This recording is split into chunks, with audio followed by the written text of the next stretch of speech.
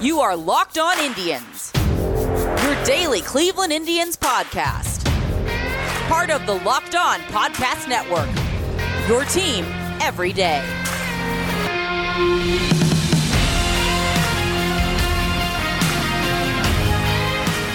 Hello, everyone, and welcome to Locked On Indians. I'm your host, Jeff Ellis, and as I've been reminded recently, every podcast could be someone's first podcast. So if you aren't familiar with me, I should say, before being the host of Locked On Indians, I used to write. I started out at Indians Baseball Insider, wrote for MLB Draft Prospects, but the big ones are I was the prospect and draft analyst for Scout.com and 24/7 Sports.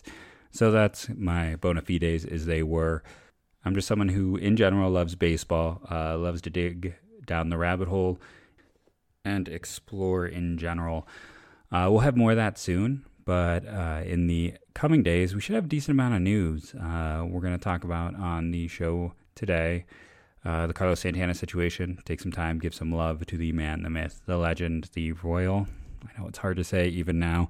We're also going to spend some time on Friday. We're going to talk Rule 5. That draft is Thursday. There is a decent chance the Indians take someone. They have 3 open roster spots. They have not been shy about doing it in the past. There's a lot of interesting players. Omar Estevez comes to mind. We'll talk about him a bit later on in the show as well, and why he could be someone that could intrigue the Indians. I don't think the Indians are going to lose anyone. For all the other talk out there, it's like the big names for the Indians.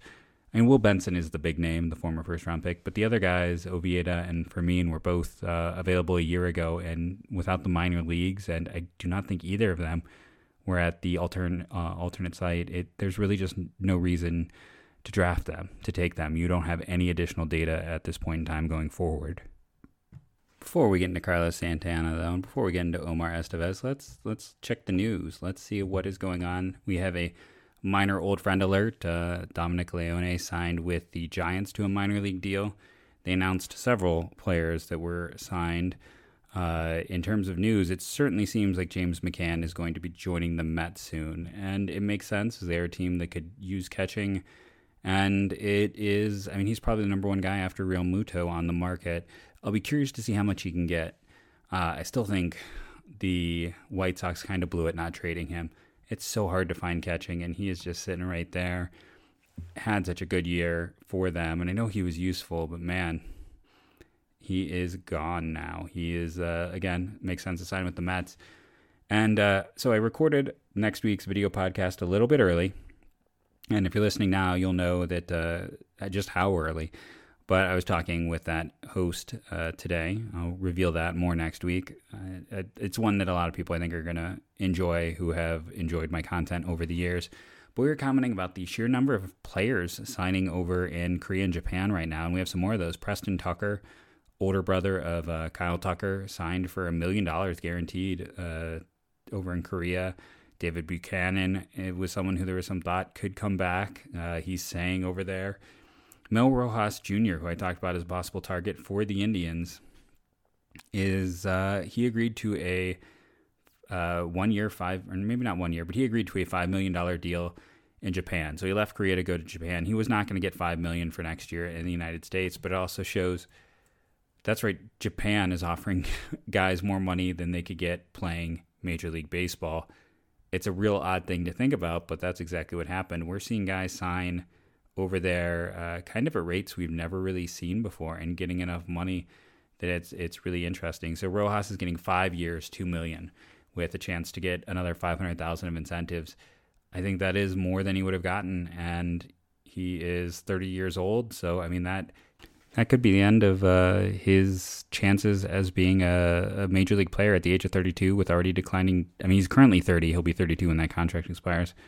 With declining defense, it's a hard situation. I do apologize if you notice a jump in volume. I was getting very low readings, so I did increase the volume there.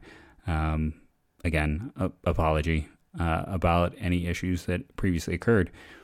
Now it is time, though, for me, a sad thing, and let's do some Carlos Santana appreciation time. He got, in my opinion, a shockingly large amount of money.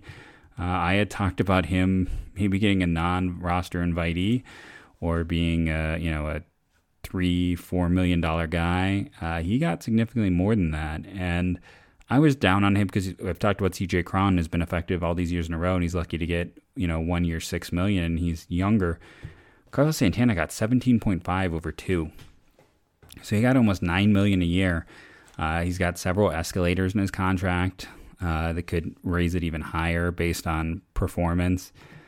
The Royals must have loved him. He was not particularly great last year, but first basemen typically don't go off the market this quickly, and that's why I think they got that offer and they ran with it, and that is Carlos Santana's gone. I mean, he was, again, you go back to our Zips discussion on Monday, he was projected to have the third best WRC plus on the team. He was going to be the third best hitter, and he's gone. That's a blow. And what, we can talk about moving Naylor to first, but then that opens up your outfield. Things have to be figured out. I read a Zach Meisel piece that was interesting about that.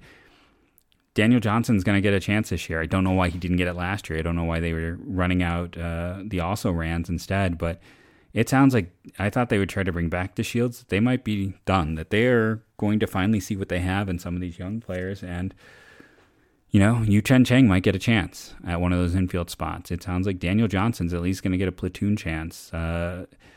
Franmil Reyes wants to play in the outfield. He does not like being a DH. Now, he's got to show that he can get in shape to do that. That was part of the reasons he was stuck at DH this year.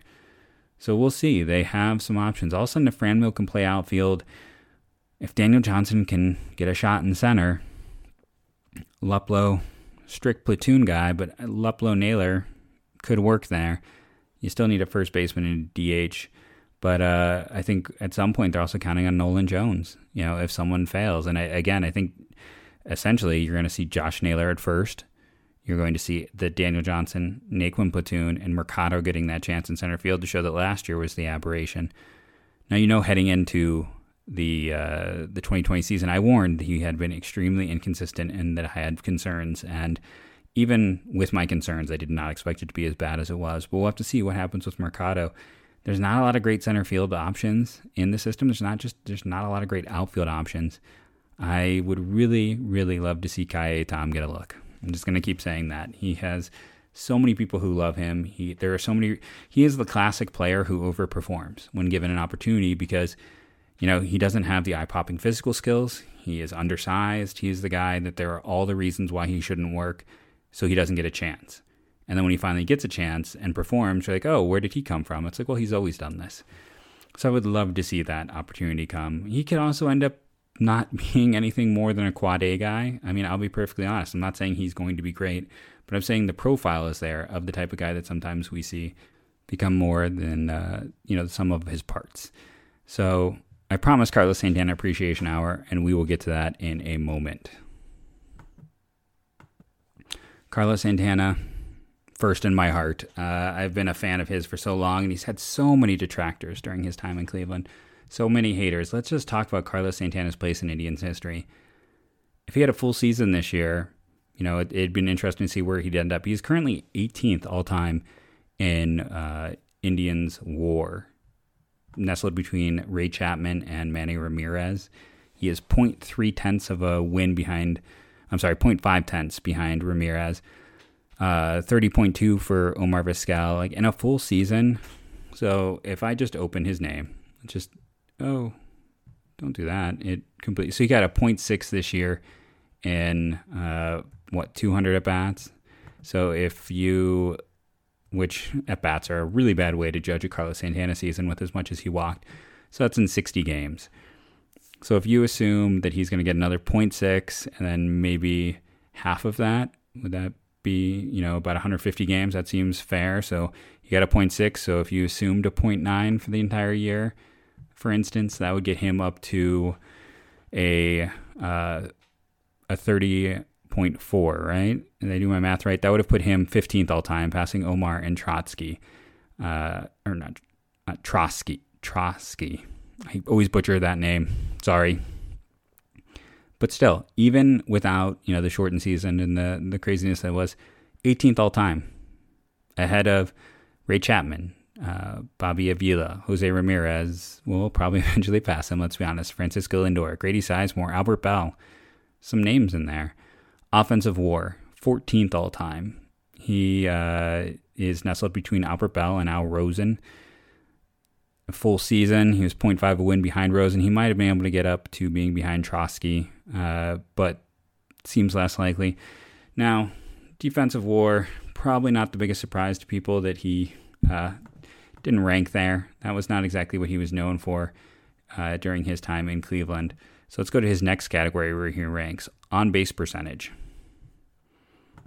He is tied for 35th all-time in on-base percentage with Dale Mitchell, a point behind Albert Bell and Victor Martinez, which somehow feels appropriate to be right near Victor. How about so he got on base. He's one of the top 40 guys in terms of on base. What about his power? 38th all-time, .45. Tied with Ryan Garco of all people. Yes, that's right, Ryan Garco. Behind him, Carlos Baerga, Corey Snyder, Travis Fryman. A tenth of a point behind Casey Blake. I mean, basically, a lot of people are kind of chunked in this group here. Casey Blake, Nap Lajoie, Andre Thornton, George Burns, Rico Carte are all within 0.5 of this ranking. All-time OPS, he is 30th between Joe Sewell and Joe Gordon at 818. Again, one of the top 30 hitters by that metric in Indians history. He is, how about games played? Just suiting up for the Indians. Where is he? 14th all-time, behind Steve O'Neill and ahead of Kenny Lofton. Who suited up more times as an Indian? Jim Thome, Jack Graney, Omar Vizquel, Charlie Jameson, Earl Avril, Joe Sewell, Ken Kelter, Tris Speaker, Jim Hegan, Lou Boudreau, Nap Lajoie, and Terry Turner. At-bats, 11th all-time between Lofton and Jim Thome. Plate appearances, 12th all-time between Lofton and Jack Graney. Runs scored, 13th all-time between Ken Keltner and Jack Graney. And if you're curious, in a full season of at-bats, he would have probably moved into top 10 all-time. He undoubtedly would have moved in the top 10 all-time. Plate appearances, he would have moved up. Runs scored, again, he probably would have moved closer. I don't think he would have gotten into the top 10, though. Hits, all-time 18th, between Larry Doby and Michael Brantley. A full season, he would have probably passed Doby there. Total bases, 13th all-time, between Kenny Lofton and Manny Ramirez. He is 3 behind Lofton, so he undoubtedly would have moved up in total bases. And there's a good chance in a full season he moves in the top 10 all-time in total bases, passing Larry Doby and Omar Vizquel. And when you look at that list in general, your top 3, Earl Avril, Tris Speaker, Nap Lajoie, definitely different eras. Thome is in the top 10, but and Omar is as well, but those are the ones who, A, played more games than Santana, and B, are really kind of your modern ones. He is 10th in doubles between Trotsky and Thome. He would have had a chance to move up a little bit higher in a full season. Not there in triples. I am sure people are shocked by that. And please notice the joking home runs, 5th all-time, tied with Trotsky, behind Avril, Ramirez, Bell, and Thome. In a complete season, he might have moved up to 4th. He is 10 behind Avril. And yes, I'm going to keep just talking about all these things. 14th in runs batted in between Rosen and Hafner. Walks, 2nd all-time. Strikeouts, 2nd all-time, behind Thome in both of those categories. And I could just keep going and going and going. There are, over on Baseball Reference, historically 44 categories, and Santana is in 36 of them. And that's why I think it's important to take a moment and just recognize how good of a player he was, that for as much as everyone still kind of loves Victor Martinez, Carlos Santana had a bigger impact with the Indians. Yes, he played there longer, but his skill set was exceptional. And he is now with the Royals, and again, that stinks. But I am thankful that we got to have him come back for another 2 years. it was always likely going to be 2 years just because of his contract option.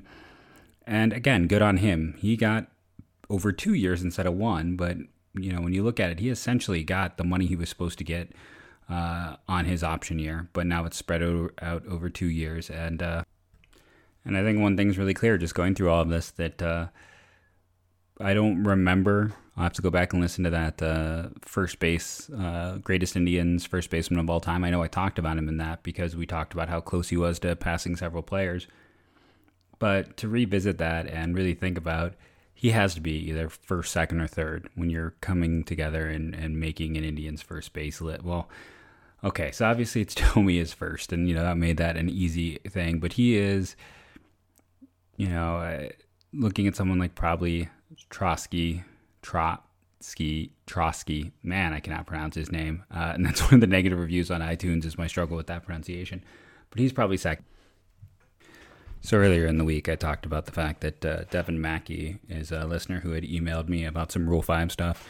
At the start of the show, I had also promised to talk some Rule 5, specifically about Omar Estevez. Now, Omar Estevez in most places is the top bat in this draft. He had like 290 in about 90 games and 300 at-bats in Double-A in 2019. One of those players, because the Dodgers have a deep system, he's exposed. He's mostly a second baseman, but he's played some short and some third. He's probably off the board by the time the Indians select. But if he's not, I think he is a very easy selection by the Cleveland Indians personally. But Devin asks about 2 other players, and then he asks about losing Ka'ai Tom. We've already talked about Tom on the podcast today. I don't think they'll lose Ka'ai Tom because there are so many outfielders currently out there on the market, and Tom, while he can handle all 3 spots, you don't often see a ton of outfielders selected in the Rule 5. When you do, it's often more the younger guys. And again, Tom didn't get taken last year when his stock was at its zenith, so I have a hard time seeing him get selected now. But we shall see. He specifically asks about Jose Rojas and Drew Ferguson. And then he asked me about Ferguson specifically because he had been outrighted before and some of the things that happened with that. Now, I'm not 100% sure, I have to be honest there, that if the Indians drafted Drew Ferguson, that he could be outrighted. If they designate him for assignment, they don't have to offer him back, essentially. And that might be the case, and it feels like it should be the case, but I will admit that I'm not 100% sure. But Ferguson's an interesting guy. He was played at Belmont, drafted as a senior, and he was great at Belmont. And then through the minors, he's been one of those guys who has been productive. 845 OPS, 293 batting, 394 on base, 452 slugging. He has had a little bit of pop. 2016 was really the last time he had kind of a year that was an outlier. But good doubles numbers. Even when you look at something like 2018, where he was mostly in AAA, 304, 436, 429 line. And then 2019 in Round Rock, all in AAA, 115 games, 483 plate appearances, 281, 395, 440, 836. Yeah, he has played, I believe, all 3 outfield spots. He has performed well in the minors. 19th round pick and a senior sign. So there's a lot of reasons to discount what he has done and why teams maybe haven't given him that opportunity. But when you're looking at him as just a player, he's performed well. He's earned that opportunity. If you're the Cleveland Indians, why not try him out? Through his minor league career, he has played, 166 games in center, 121 in right, 121 in left, 111 in right. So yeah, he's played all over. He's shown that he can play in those spots. I think he's an interesting name. I think that's a good call there, just because he does give you depth. He has performed in the minors. He just has not had that extended time in the majors. And right now, the Indians don't have a lot of great options, let's be honest, in terms of their outfield. And as we talked about earlier on the show, just in terms of outfield depth. So why not a Drew Ferguson, since he's available and he has that type of production in the minors? If there's a concern there, it's, he was taken back in 2018, after the 2018 season, as a Rule 5 eligible. So he's had 3 years there. He was returned by the Giants. So the question is, why hasn't he gotten that opportunity? Why has he not found a spot for himself yet? I don't know. And that's really the only concern or question, because clearly, I mean, he has done everything he can as a late round pick. He has moved steadily through the minors and been productive at each and every single level. So good call, Devin. 100% on board there. And they asked about Jose Rojas, who is with the Los Angeles Angels and was a guy I thought could get taken last year. Interesting bat, let's put it that way. So let's talk about that, just 2019 numbers. We're at 293 with 39 doubles and 31 home runs, 58 walks, 131 strikeouts, 293, 362, 577. Big power numbers. That was the thing. That's why I was kind of intrigued by him. Like I said, at the end of last season, no one took the chance. Year before that, he had hit 24 doubles, 17 homers, 289, 355, 501. So highly productive. Now he is doing that in Salt Lake, which is a very hitter-friendly environment. I think that's part of the reason that he did not get taken in last year's draft, and the other one being position. There are 200 games, and he's mostly played third in the minors, 70 games at second, but a lot of people look at him as more of a first baseman going forward, and that limits the value.